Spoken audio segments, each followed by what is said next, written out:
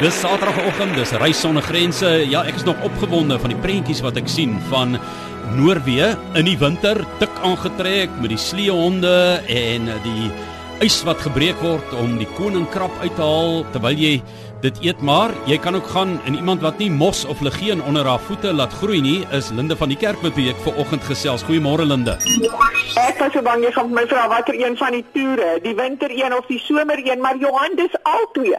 Noorweë is nie daar die wonderlike bestemming wat jy in die winter geniet, dis so heel anderster en dan in die somer weer heel anderster. Noorweë natuurlik dink ons aan die noordelike ligte, wanneer dit meeste van die dag half donker is, half bewolk is, en dan in die somer, waar dit heel dag sonskyn is, hier natuurlik die middernagson.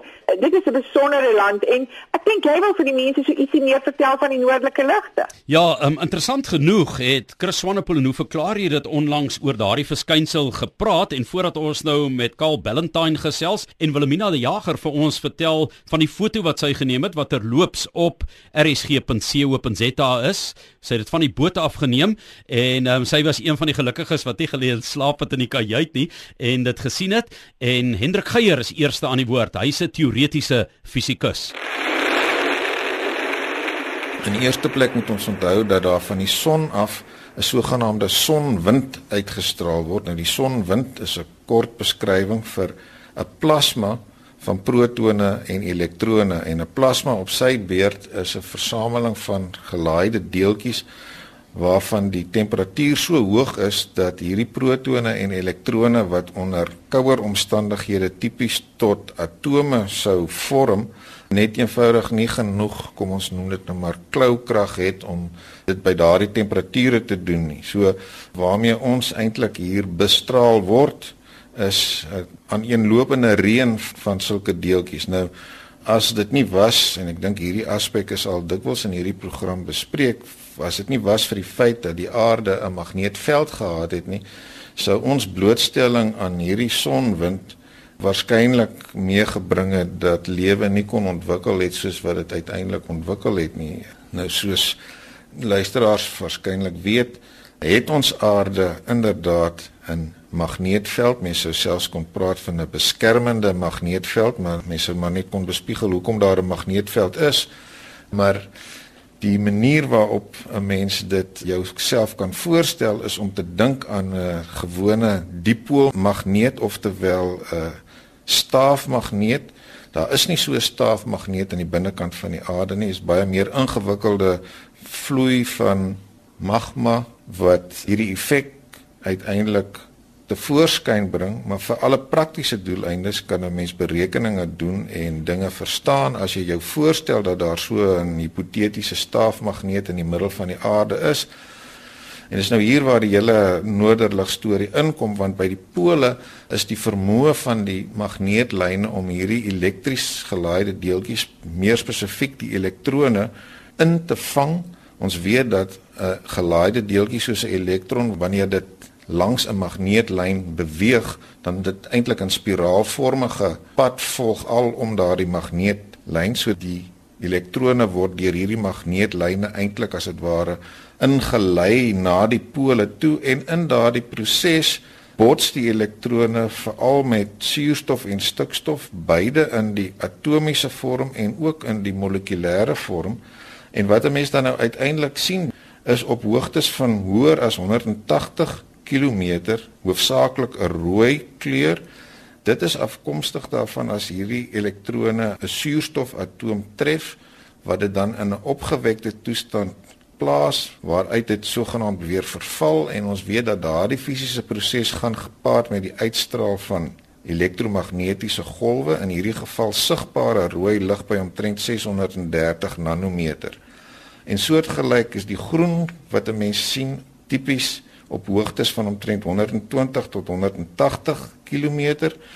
Dit is weer eens veral atomiese suurstof wat by 'n ander spektraallyn straal, en uiteindelik onder 120 kilometer sien 'n mens blou of violet tipe kleur wanneer molekulêre stikstof en selfs geioniseerde stikstof sulke stralings ondergaan. Dit is beslis 'n atmosferiese verskynsel, dit gebeur in die atmosfeer. Buite die atmosfeer is daar eenvoudig nie materiaal of gas vir hierdie elektrone om mee te bots en dieselfde soort liggewendheid te bewerkstellig nie. En die feit dat daar hoegenaamd lig is, het te maak daarmee dat die elektrone energie oordra aan atome of molekules wat op hulle beurt opgewek word en wanneer hulle uiteindelik uit die opgewekte toestand weer terugval na 'n laer energie toestand word lig dienooreenkomstig uitgestraal. Dit is vir baie mense 'n mikpunt in hulle lewe om hierdie noorder of suiderligte te gaan besigtig. Jeff, ek weet nie of dit op jou agenda is nie, maar ten minste weet jy nou hulle sit daar in die atmosfeer. Dis Hendrik Geyer, teoretiese fisikus wat vir ons verduidelik het van die wetenskaplike oorsprong. Onthou, al die lekker dinge kan jy luister op Sondag 12:30 en hoe verklaar jy dit saam met Chris Swanepoel oor hoe die wêreld in mekaar steek. Maar ek moet vir jou sê dis 'n wonderlike ervaring om byvoorbeeld iets soos die Polarium Museum te gaan besoek waar Carl Ballentine vir ons meer vertel. Onontbeerlike besoekpunt in Tromso wat aan die noorde lê van Noorweë op pad na Noord-Kaap toe, wat weer die mees noordelike plek is van die Europese kontinent, is die Polarium. Jy kan sommer aflei van die naam dat die pole hier saamgetrek is en dat toeriste dit in 'n neutedop kry. En ek het daaroor gesels met Carl Ballentine, 'n marine Arktiese-ekoloog wat ook 'n toergids is en wat mense bekendstel aan hierdie yslingwekkende wêreld, wil ek amper sê, want dit is yslingwekkend as jy gaan kyk na die hoeveelheid kennis wat jy kan insamel in hierdie omgewing en is hoogs interessant. Polaria, a lot of people think Polaria is actually a museum, but it's not. It's a scientific learning center. And Polaria as itself, if you're just standing outside looking at it, it looks really weird. It's got 3 big blocks of white coming up out of the sea. And what that's meant to actually look like is ice sheets flowing up onto the land on top of each other. And this is what the whole idea of it is about. It's about the Arctic. It's about learning about the animals that's up there, learning about the science that's going on, and basically about a lot of things to do with this very unique habitat that we have up this far north. Some of the things when you're going into it, you can see there's a couple of films. The first one is about the northern lights and how they are in the north of Norway. The stunning photos that are actually taken by local photographers around here of the northern lights in different locations around, some of them looking over the city itself from the top of Fjellheisen, for example.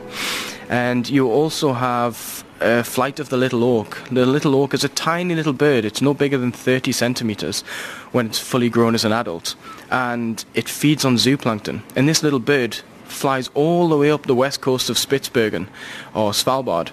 And this movie is actually following this flight, and it's showing some spectacular views of Svalbard. And what it's really there to do is to get people to see the nature, because apart from a select few, or these ones that are lucky enough to go there, it's one of the places that's out of reach for anybody. Tromso is one of the furthest north places people can go, apart from Nordkapp and mainland Norway. So it's nice to show people what it's like up there. And then after that, you've got the science, and at the moment it's all about sea ice and how it's retreating, which is linking in with the climate change.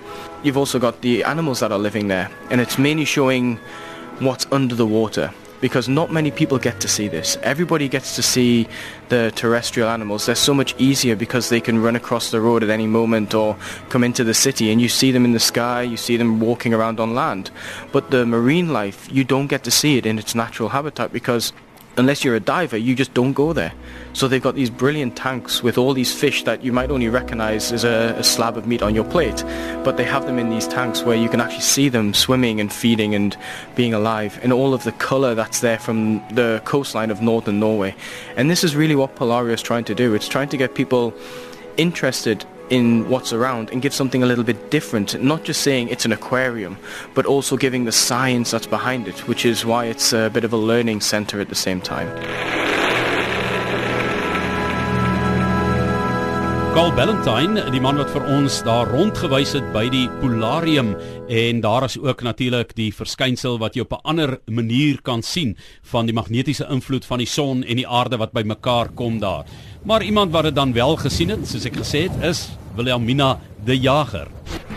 Wiilemine de Jager het al meer as 100 lande beleef en was saam hier in die uiterste weerstoestande, die koue van Noorweë. Het jy al 'n bietjie in IJsland gaan vakansie hou en hoe vergelyk dit, Wiilemine? Ek moet sê, ek dink die weer wat ons hierdie keer in Noorweë die nodig gekry het, was ook toe ek in die winter in IJsland was, daai selfe storms.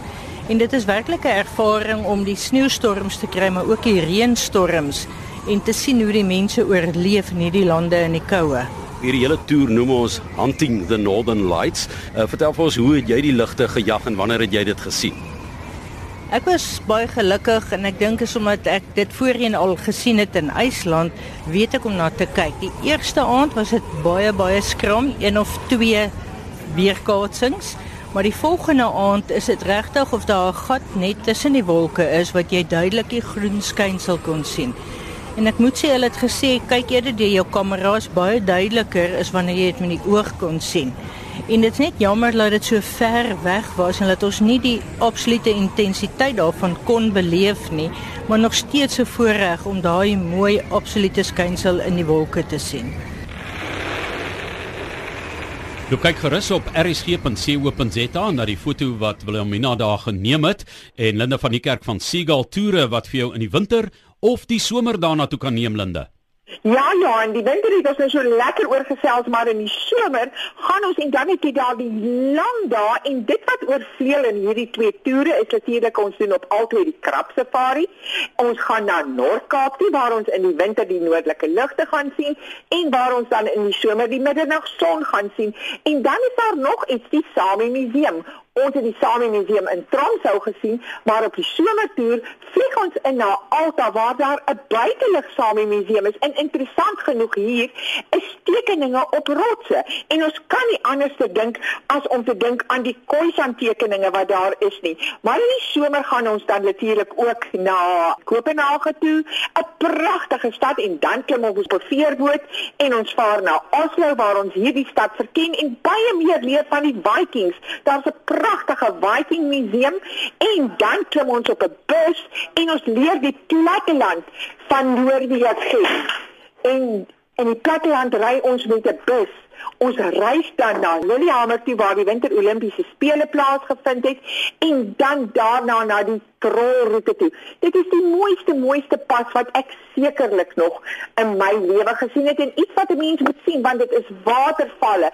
Dit is hoë swart pieke met sneeu bedek daar aan die bokant.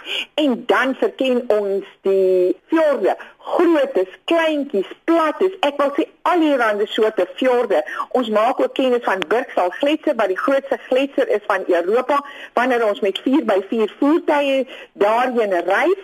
En dan die vlam treintjie, daar die pragtige klein treintjie, die beste ingenieursvindig van Europa. En dan op die ou einde kom ons in Bergen aan, 'n stad met die mooiste vismark, 'n vreeslike mooi hawe stad. En die stad van Edward Creek waar ons 'n middagkonsert bywoon, iets om definitief nie te mis nie. En dan vlieg ons na Stockholm, die stad van brûe, van eilande, van kanale, nog 'n prentjie mooi Europese stad en daarvandaan vlieg ons terug na Suid-Afrika toe.